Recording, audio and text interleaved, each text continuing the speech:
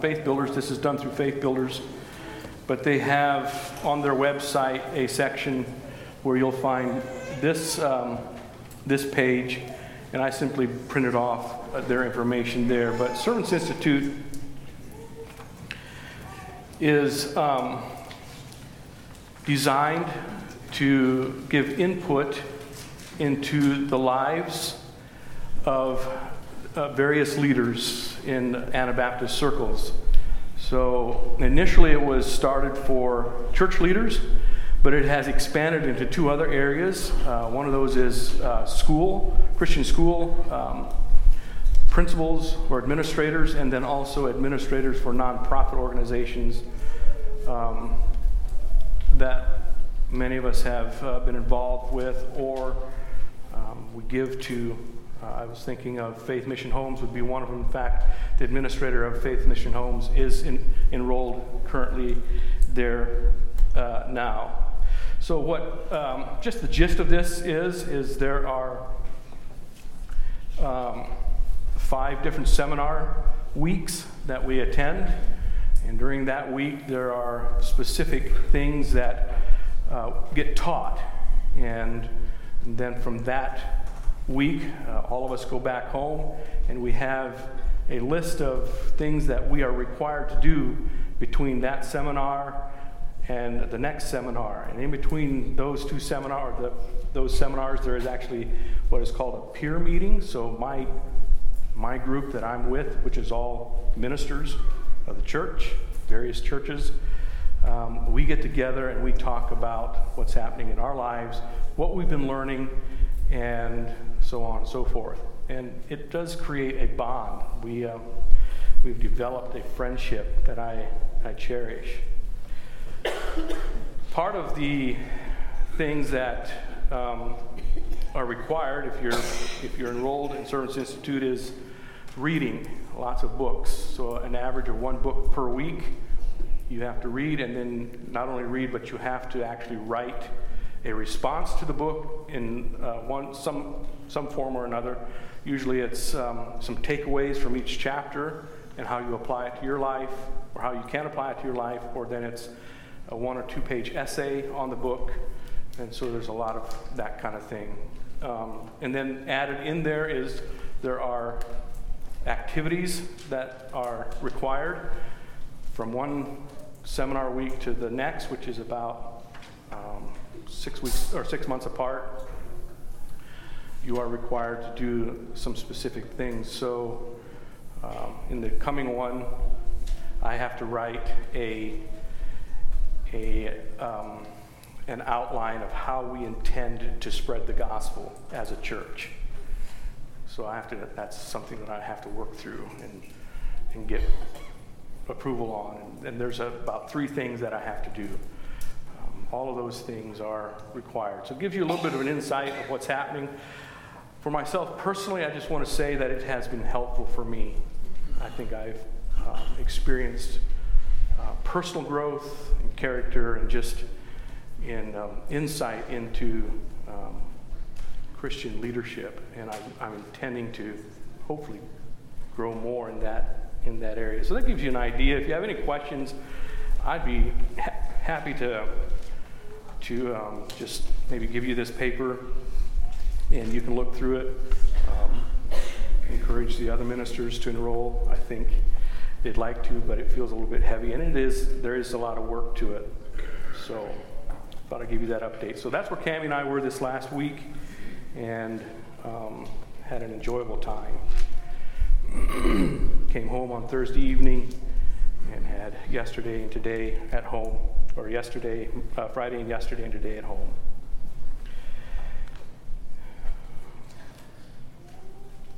All right, moving into the message for the morning. The title of my message, young people, is Understanding the Christian Life. Understanding the Christian life. In small print, I have a portrait of the Christian life. In other words, my intent this morning, my purpose this morning in preaching this message is to help us understand maybe some things that we all are familiar with, we all understand, and especially young people, we hear terms, Christian terms, but sometimes because we're so familiar with Christianity, we're so familiar with church, we're so familiar with living among other Christians. We go to Christian schools for most of us. We're raised in Christian homes for most of us. We go to church regularly, and many of us are members at a church.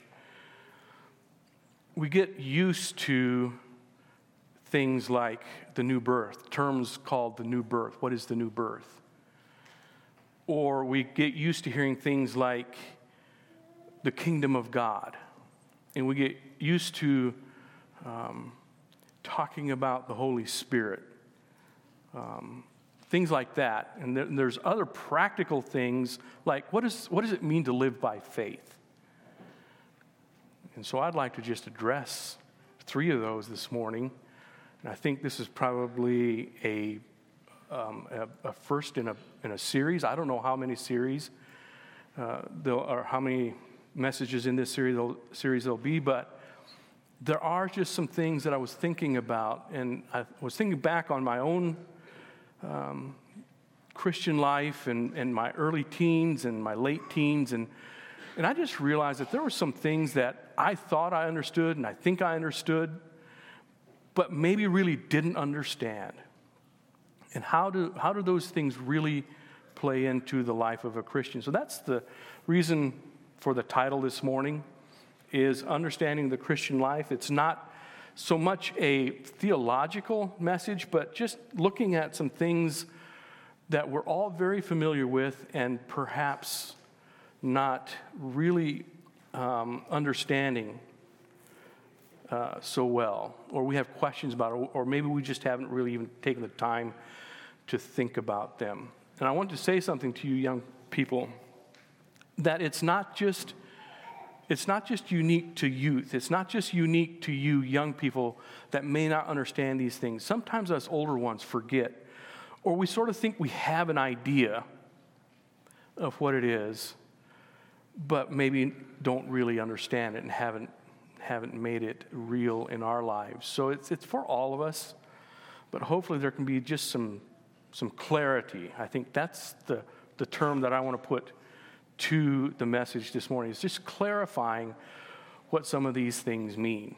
Does that make sense? I may get you to interact with me a little bit, so don't worry, don't be scared. It's just public reading, and that's all it is, okay? But it'll help us understand Scripture and the subject in front of us.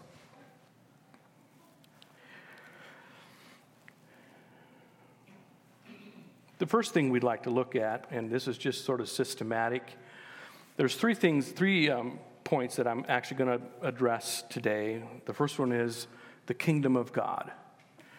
And the second one is, what does it mean to be born again? And the third one and the last one for today is the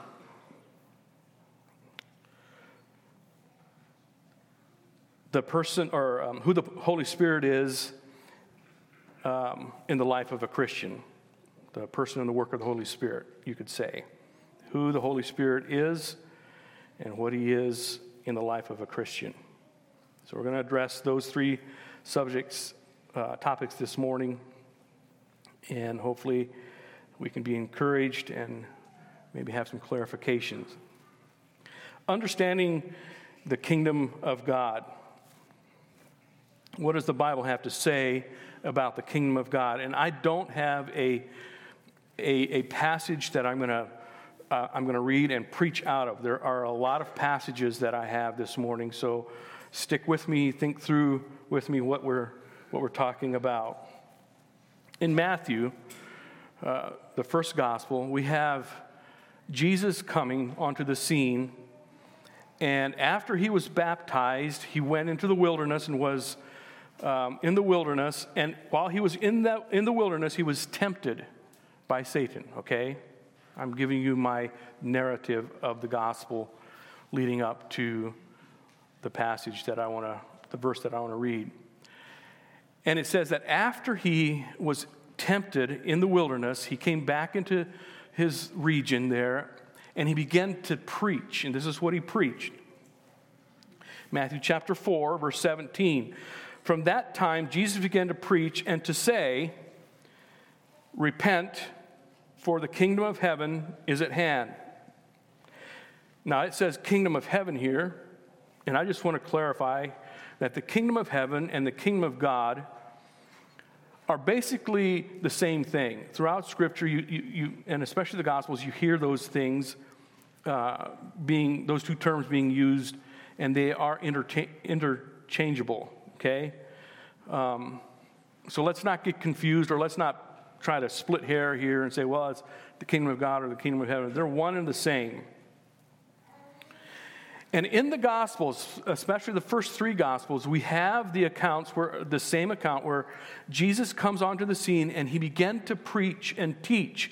And his basic message was repentance, because the kingdom of heaven is here, or the kingdom of God is here.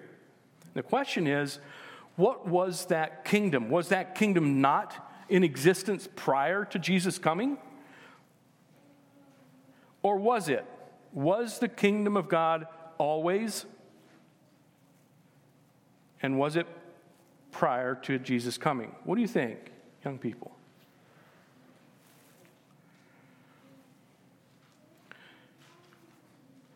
You can answer yes or no, or you can give me an answer, whatever. Beverly, were you going to say something?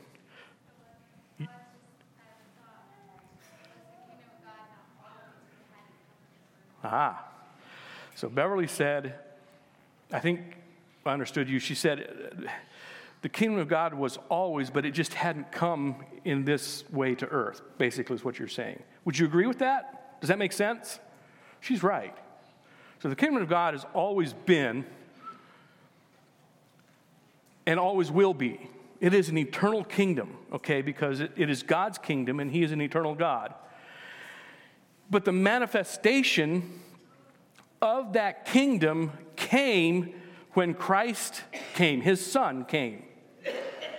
Now, another thing that I want to make clear is that kingdom, which was manifested in Christ, and he lived the principles of that kingdom, he taught the principles of that kingdom, is not the complete kingdom of God yet. So someone says, I think John Piper says it this way, that the kingdom of God is, but is not yet. Like there's at the final resurrection, when we are with Christ in glory, that's when we'll find, or we'll see the final culmination and glorification of the kingdom. But there is a sense of the kingdom currently. That we do have some discrepancies with Protestants or evangelicals on that. They would probably argue that it's not that distinct, but as Anabaptists, we believe that the kingdom of God is current. And we'll get into that more in detail. The kingdom of God is here, and it came with Christ. There's something that I want to point out too, that with that kingdom, with the declaration and the inauguration of the kingdom of God, the kingdom of Satan was defined as well. Now, what I mean by that is that the kingdom of Satan was in control, or at least has some authority and manipulation and of this world, okay? But when the kingdom of Christ, or kingdom of God, was manifested, it came in stark contrast to the kingdom of Satan, which rules this world or has some dominion over this world. He's not all authority, but he has control here. He does manipulate. So this is the way I put it. There's two kingdoms. You can write this in your notes, young people. There are two kingdoms, and it's something that we have to remember because it's vital to the way we live our lives. It helps us understand what we're up against. As born-again people, when we run into the other kingdom, it should be clear that that's what we're running into. The kingdom of this world, Satan's kingdom. There is a kingdom of Satan. It is a kingdom of sin and evil. It influences and manipulates and governs this current world.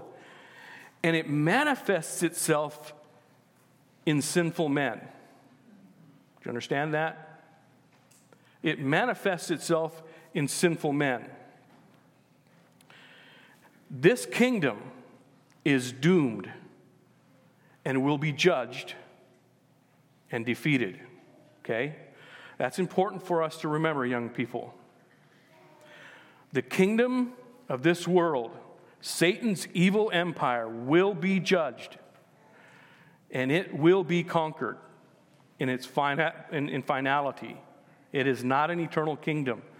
That helps us understand a little bit what it will take for us to live for the kingdom of God. It gives us courage in knowing that the kingdom that is against the kingdom we're part of will not stand. The kingdom that most of you are a part of is an eternal kingdom, okay?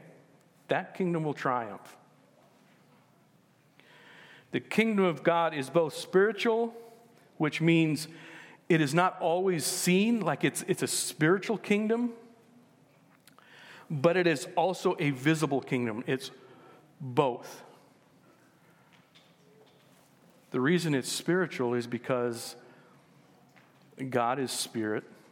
Christ is no longer here demonstrating the kingdom. The Holy Spirit is here, which is not seen, but there's evidences of him working in your life, in my life, in everybody's life that's sitting back here behind you. There's evidences of the Holy Spirit. So it's spiritual, and it's also, which is not visible. Spirits are not visible, but it is also visible because it produces fruit. It produces actions. Okay? Does that make sense? So don't ever let anybody tell you that, well, it doesn't matter. It does too. It matters that we live out the principles of the kingdom that we're a part of. So I'd like to just think about several truths here as it comes to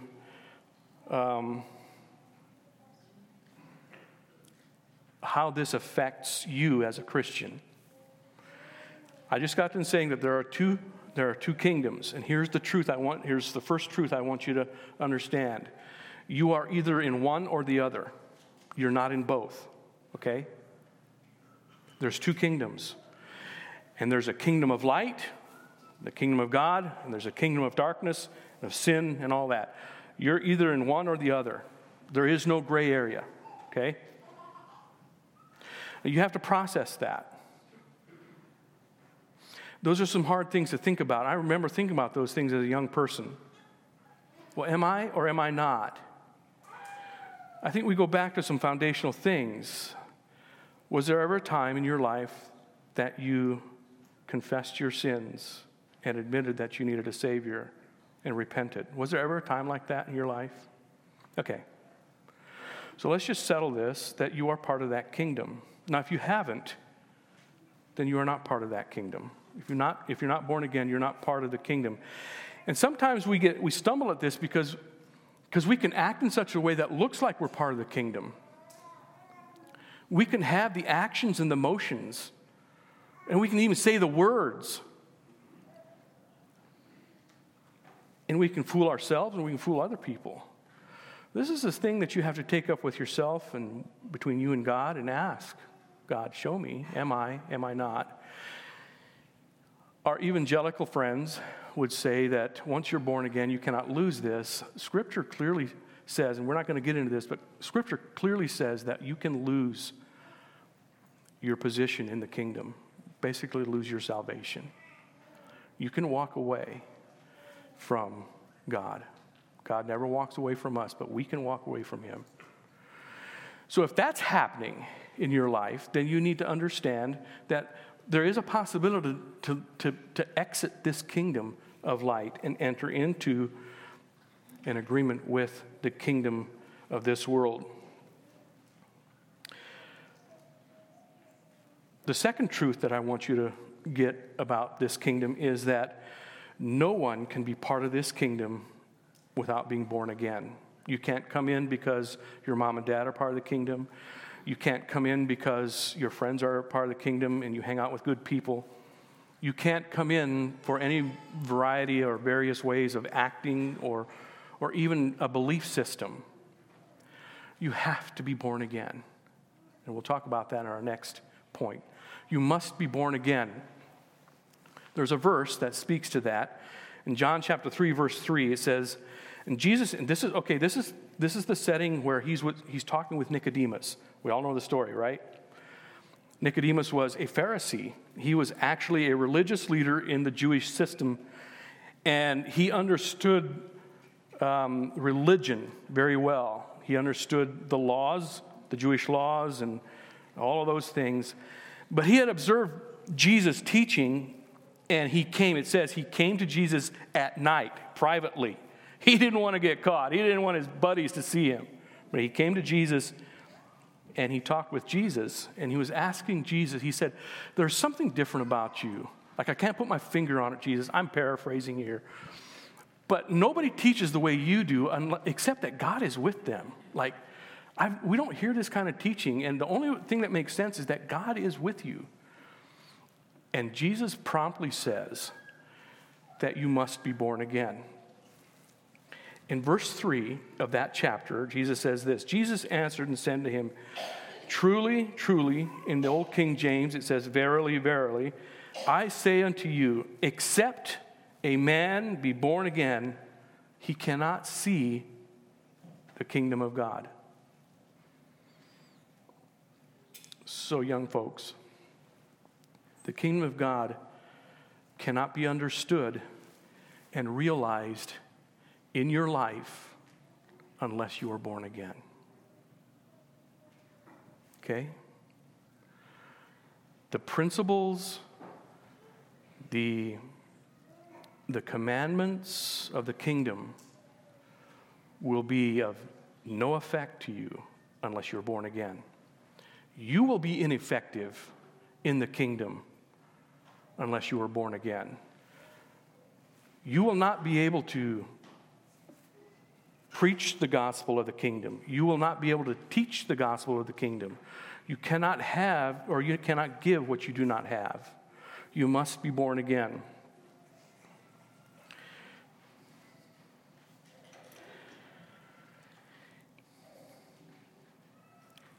What are the evidences that you are part of the kingdom, young people? The evidences in our life are when we value the same things that God values. We value the same principles that his kingdom values. And I would just invite you to think about the Sermon on the Mount, and Brother Vanson is preaching through the Sermon on the Mount. He's going through the Beatitudes. All of the teachings that are in the Sermon on the Mount, when we value and practice and try to live out those things, that can be an evidence, that should be an evidence that you are part of the kingdom. Now, we can do those things out of wrong motives and wrong hearts. But I contend that a true Christian, when they read down through those things, will say, that's right. Because Jesus came preaching the kingdom. He came preaching the kingdom.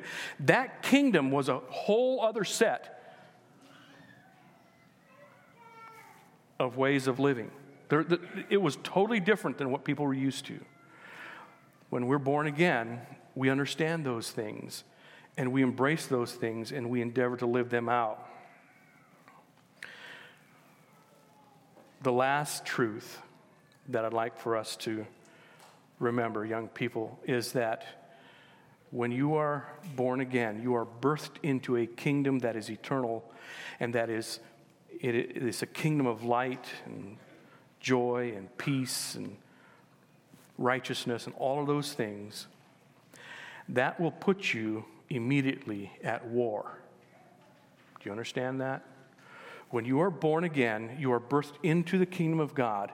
That puts you in the front lines of a spiritual battle right away.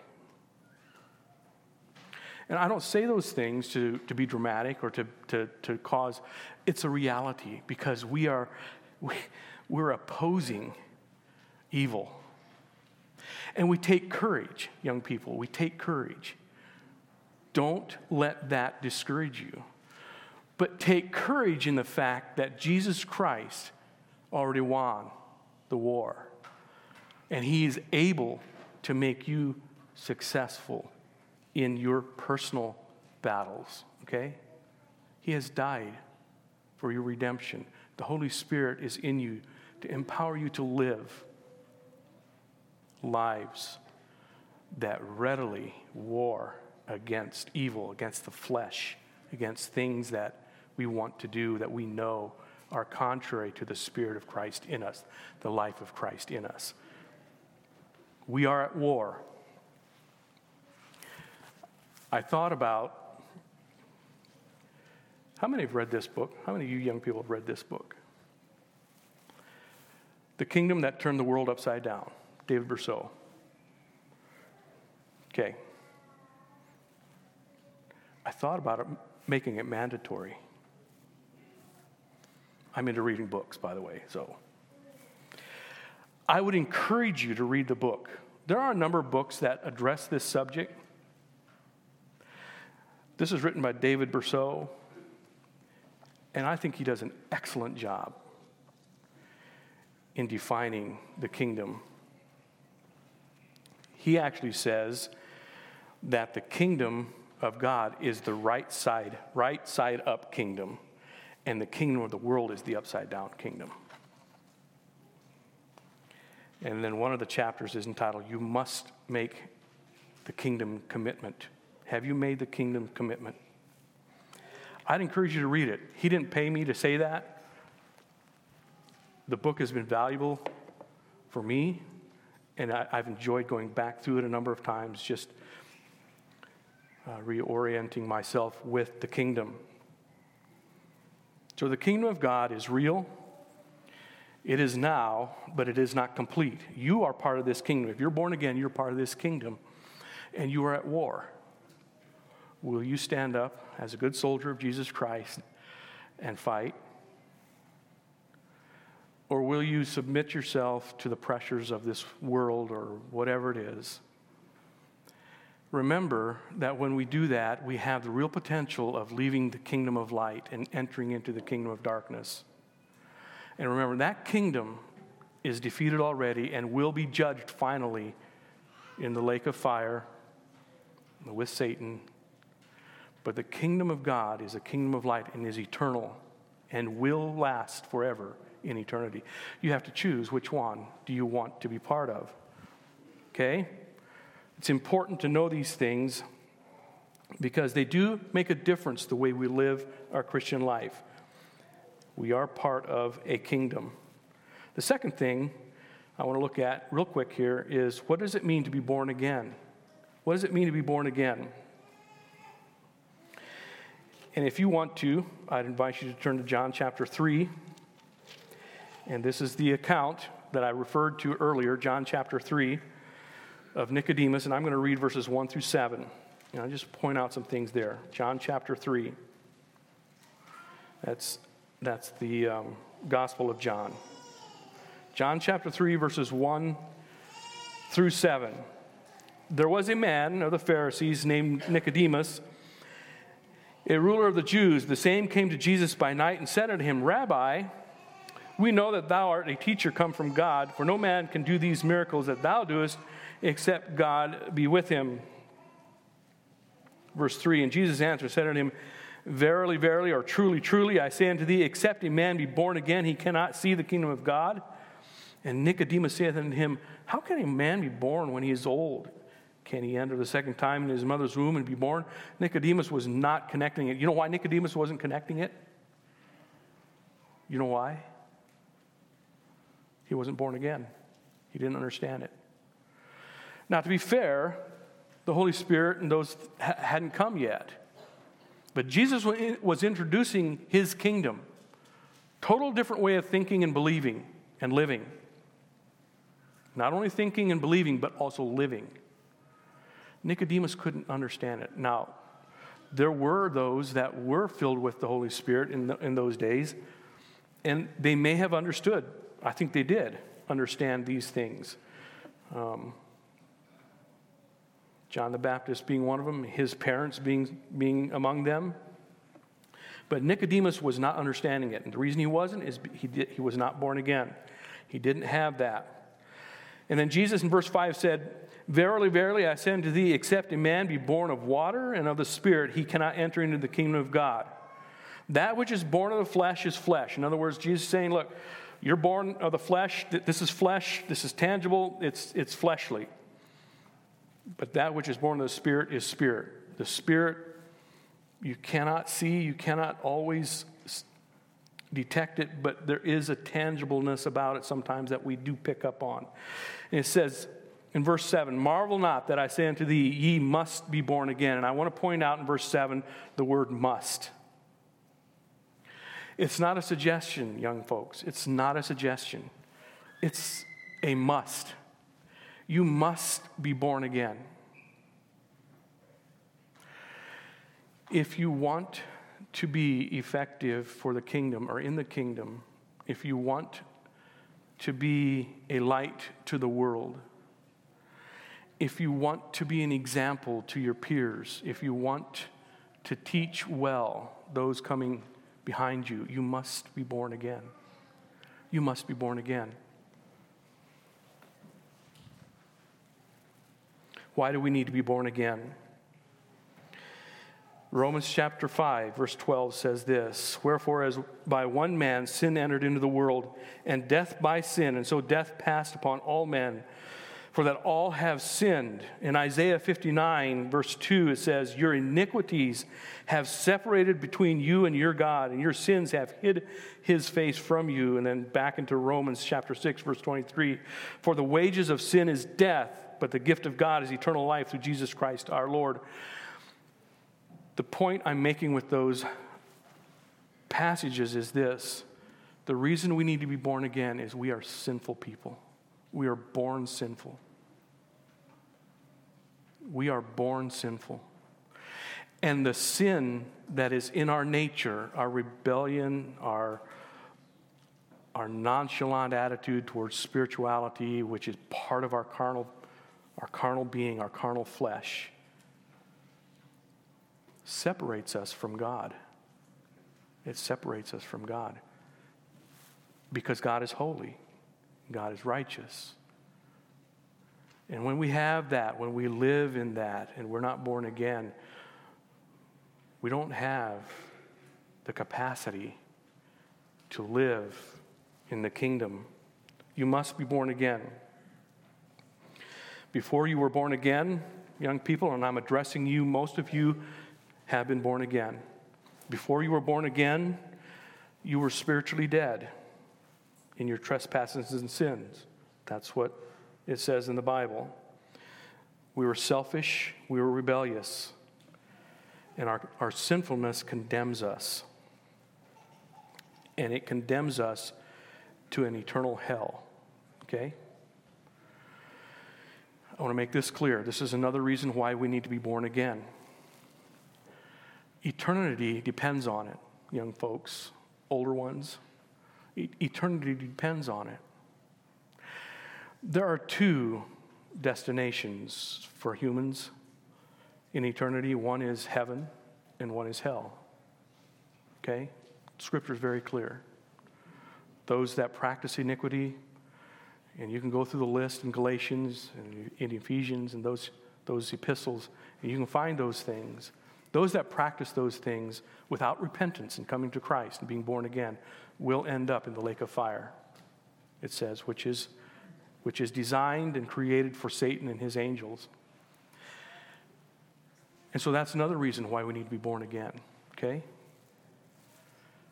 We need to be born again so we don't face the final judgment. You send your sins before you, and they are judged before the final judgment.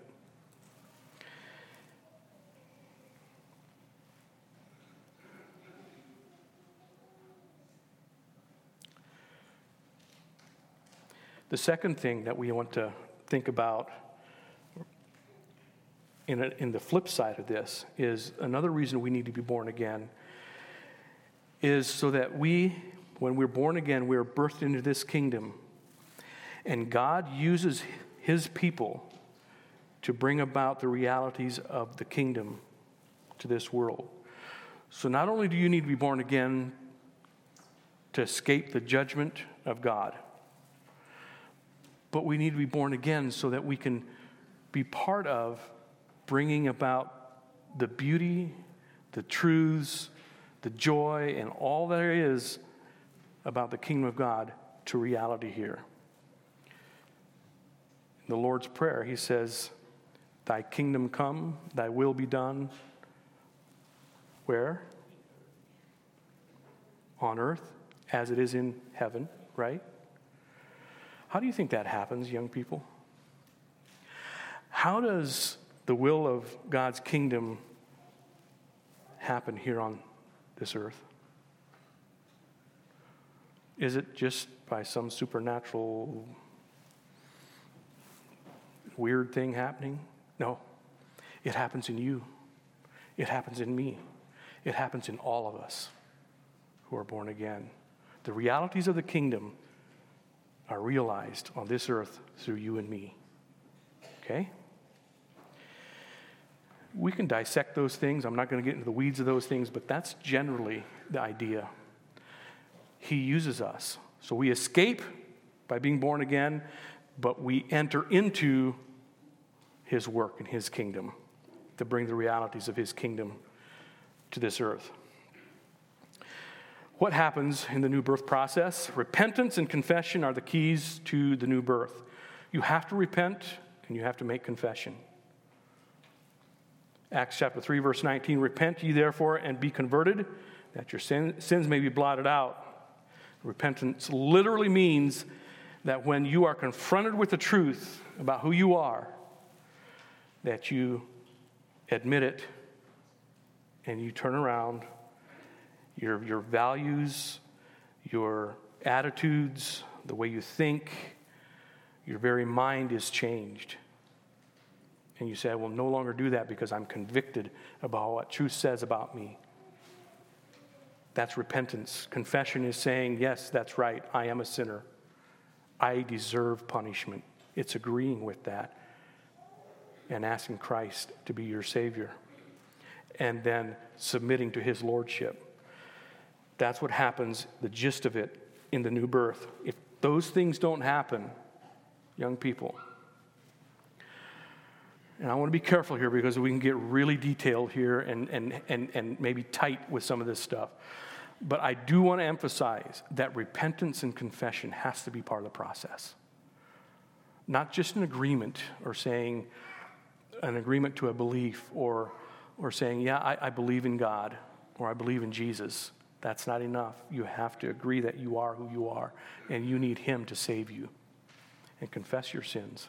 That's an ongoing process too, by the way, young people. Confessing our faults, our sins, is an ongoing process. It's how we grow. What are the evidences of the new birth? 1 John 2:29, and we're running out of time, so I'm not going to get you guys to read these, but I'm going to read them to you. I'm going to give you the references, and you can write them down. 1 John 2:29, here's the evidences that you are born again. "Everyone that doeth righteousness is born of him," it says. That's in 1 John 2:29. "Everyone that doeth righteousness is born of him."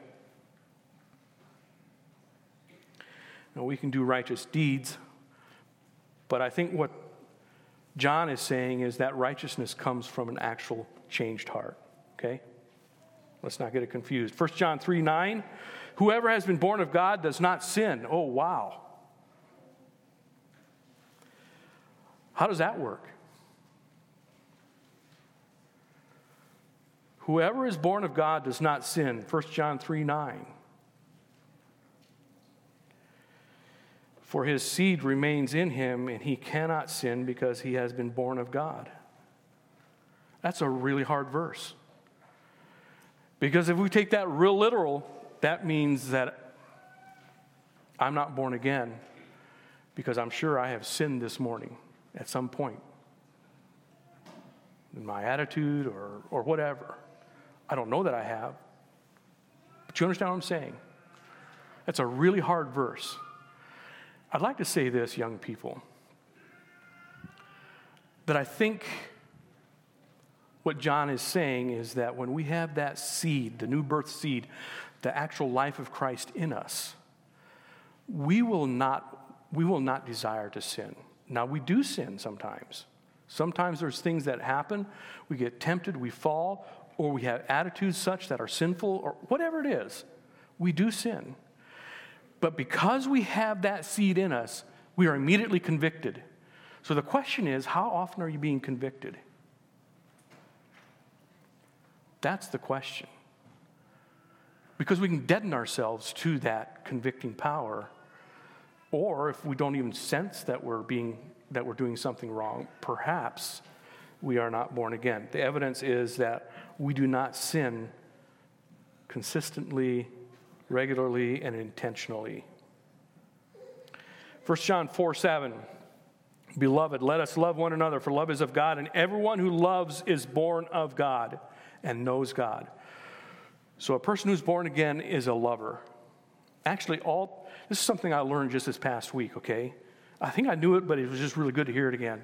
In one of the seminars, in one of the classes that we had, the point was made that all human beings are created as lovers. Did you know that? We will love something. The question is, what is it that we're loving, and who are we loving? John is saying, if we're born of God, we will love the things of God, and we will love the people of God. We will love things that are godly, righteous, and good. Is that where your affections lie? You have to ask yourself and ask God. 1 John 5:4, for whatsoever is born of God overcometh the world. That's a tall order. When we're born again, we don't love the things of the world. Now, that's pretty hard sometimes because we live in the world. There's things that the world has that we don't necessarily think are wrong. But there are things of the world that are wrong. And we need to be aware of those things. We need to be discerning. Romans tells us to be renewed in our minds, to not be conformed to this world. The attitudes, the actions, the things of this world. If we're born again, then the things of this world will not be the things we're going to gravitate to. Okay? We're going to come up against and we're going to say, ooh, I'm not sure that I feel comfortable with that. Somehow that doesn't feel quite right because we have the seed, the life of Christ in us. Okay? So how regularly does that happen for us? And I just want to encourage you that when I was your age, I wasn't doing so well in that. But you grow and you mature, okay? But you have to put effort into it. You have others around you to help you do that, okay? You have to avail yourself. The last thing we want to look at here is who is the Holy Spirit and what does he mean to you as a Christian? Who is the Holy Spirit? And remember, these are all things that we sort of know, we're familiar with because we're saturated with Christianity. But who is the Holy Spirit? I have divided it into several sections here. I have, I think, 3. The first one is the person of the Holy Spirit. And the second one is the work of the Holy Spirit. And the third one is the evidence of the Holy Spirit. Okay? We're going to go through these quickly because time is going on. The person of the Holy Spirit. Who is the Holy Spirit? The Bible teaches us that the Holy Spirit is the third person of the triune God, the Trinity. We've all heard that term, Trinity, right? So there's what? God the Father, God the Son, and God the Holy Spirit, correct? Okay? And when we baptize you, we do it in that order. I baptize you in the name of the Father, the Son, and the Holy Ghost, we say, which is the same thing. That's Old English for saying Holy Spirit, the Holy Ghost, okay? So it's important for us to understand something here. While it is the third part or the third person of the triune God, It is not that he is somehow separate and out here doing whatever. He is God himself. God the Father is God, God the Son is God, and God the Holy Spirit is God. It's all one, and yet they have three capacities. I can't explain it. I'm not that smart, and I don't know if anybody is, but it's there. It's in the Word of God, and it is clearly defined if you study it. The Holy Spirit came after Jesus went back up into heaven. In fact, Jesus said, look, I'm not going to leave you here by yourself, because they were all sorrowful and distraught. And he said, I'm going to send you a comforter. Okay? That comforter is the Holy Spirit. Okay?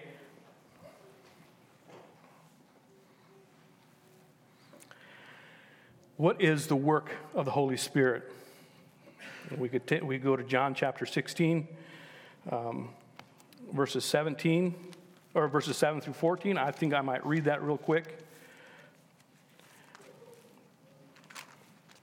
John 16.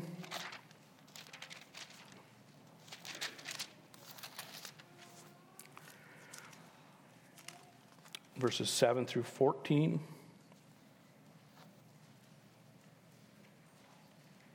It says, nevertheless, I tell you the truth, it is expedient for you that I go away, for if I go not away, the Comforter will not come unto you, but if I depart, I will send him unto you. And when he is come, he will reprove the world of sin and of righteousness and of judgment. Here's what the Holy Spirit does. This is the work of the Holy Spirit, at least in part, okay? And when he is come, verse 8 again, he will reprove the world of sin and of righteousness and of judgment. Of sin, because they believe not me. Of righteousness, because I go to my Father. Righteousness in Christ is going to the Father, and he's going to convict the world of righteousness. Because I go to my Father, and ye see me no more. Of judgment, because the prince of this world is judged. And I have yet many things to say unto you, but you cannot bear them. Howbeit, when he, the Spirit of truth, is come, he will guide you into all truth. Here's another work of the Holy Spirit. He will guide you into truth, young people.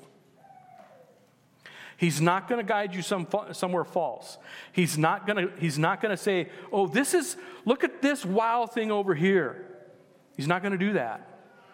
He's going to guide you to confident truth, and that truth is always aligned with the Word of God. It's never misaligned with the Word of God, okay? So when you come up against some of those things, and you will in your life, you're going to have to ask yourself, does that actually line up with God's Word or doesn't it? He will guide you into all truth if you allow him to.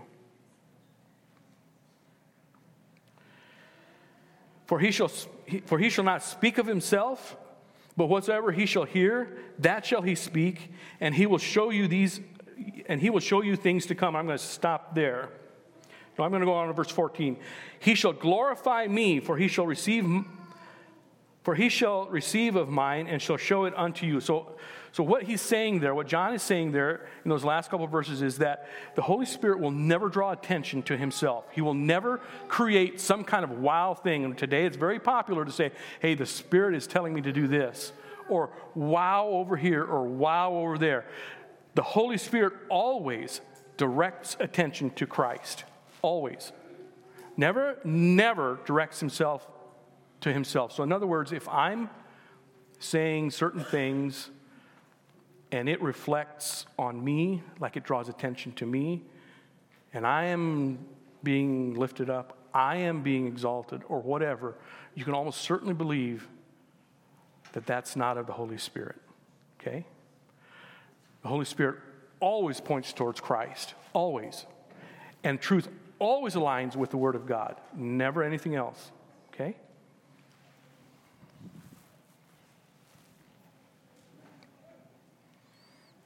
So that is part of the work of the Holy Spirit.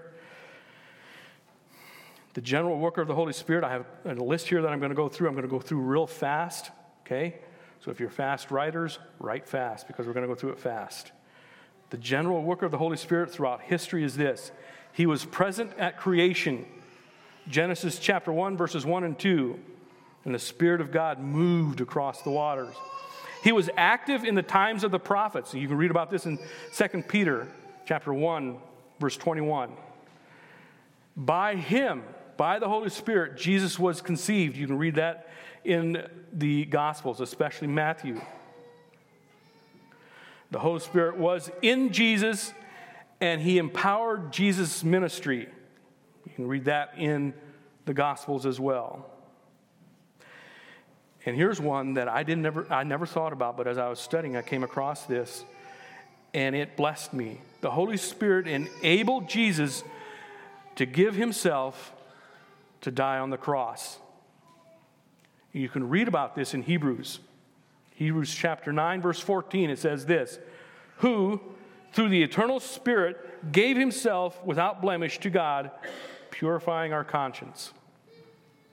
The eternal Spirit, which is the Holy Spirit, enabled Christ to die for your sins, for my sins. The work of the Holy Spirit today in your life and in the world, he has been given to you personally as a believer. Acts chapter 15, verse 8. He comforts us. We talked about that a little bit ago. Acts chapter 9, verse 31. He communicates the Father's love to us. Romans 5, verse 5. Ephesians 3, 14 and 19. And the Holy Spirit transforms us into the image of Christ. The Holy Spirit is a person, and he can be lied to. Young people, did you know that? You can lie to the Holy Spirit. I can lie to the Holy Spirit. You can read about that in the story of Ananias and Sapphira. And Peter calls them out and he said, why is it that you have decided to lie against the Spirit of God? That's a study that you can do. We can lie to the Holy Spirit. We can grieve the Holy Spirit. And this Holy Spirit is active in our lives. We can act in such a way, we can do such things that grieve him. And if we do enough of it, young people, he draws back. I remember David Jr., former bishop here at Sandy Ridge, often said that the Holy Spirit is a perfect gentleman. He never forces you to do anything, but he will quietly say it. He will quietly ask you. He will quietly nudge you. And if you resist him or if you go against that, you grieve him, and he will finally just settle back in the corner, and he will not talk to you ever again until you decide that I need to hear from him again. We can grieve him. There's a number of ways we can grieve him, but that's one.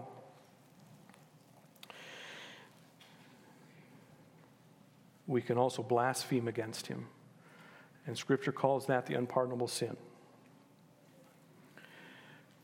And young people, I don't think any of you have ever been guilty of doing that. I don't know of anybody that has. I was trying to figure out what that means. You can read about it in Matthew chapter 12, verse 32, Mark 3, verse 29, and Luke 12:10 talks about blaspheming the Holy Spirit. And the context there is he's talking to the Pharisees, the scribes and Pharisees. Henry Alford said this, and I think I agree with him. What it means to blaspheme the Holy Spirit is this. It's when we allow ourselves to come into a state of willful, determined opposition to the power or the present power of the Holy Spirit in us. When you willfully go against the promptings of the Holy Spirit over and over and over and over again, we blaspheme the Holy Spirit. Esau is an example. That's an Old Testament story. But it says in Hebrews that Esau, after he sold his birthright, which was a form of the Holy Spirit, is an analogy of the Holy Spirit. After he sold his birthright, he wanted the blessing that was that came along with the birthright, but he couldn't, and he was very, very distraught. He sought it with tears, but he could not find any place of repentance. Could not find a place of repentance. And I think if we just follow that through, when we ignore the Holy Spirit long enough, there comes a time when we can no longer hear him. There is no finding repentance, even though we'd like to. That's really, really, really hard things. but I think it's really, really hard to get there. Okay, I don't want to scare you, but I want to be honest with you, okay? I think there can be such a thing as blaspheming the Holy Spirit, talking directly against him, working directly against him. What are the evidences of the Holy Spirit? It's been long, and I'm going to finish with this because I'm not going to read this chapter. I'm going to give you a homework assignment, young people, okay? You're going to have to commit to it, okay? I'd like for you to go home, and this week, in your quiet time, or however you want to do it, I'd like for you to read Galatians chapter 5, verses 16 through 26, 16 through the end of the chapter. If you follow through that thing and you study that portion of that chapter, I think you'll understand that you'll find that there are evidences that prove that you have the Holy Spirit. If you want to know if you have the Holy Spirit, do a study on that last part of Galatians chapter 5. That's the part, in that portion is the fruit of the Spirit and those kind of things. But prior to that, it also has the fruits of the flesh. Okay, so you compare those two, and you wonder, you have to ask yourself, well, where am I at? The evidence of the evidence of the Holy Spirit in us, in its basic form, is: do you have the fruits of the Spirit active in your life? Okay, I'm going to stop with that. Next time, I'm hoping to address more practical things. This is sort of foundational. I'd like to talk about how do we discern the will of God? How do we know if we truly love God? What does it mean to live by faith? What does it mean to die to self? Okay? I don't know when that's going to happen, but I'd like to address those things with all of us, I think. All right, shall we pray? Thank you, God, for your truths in your word. Would you now take these and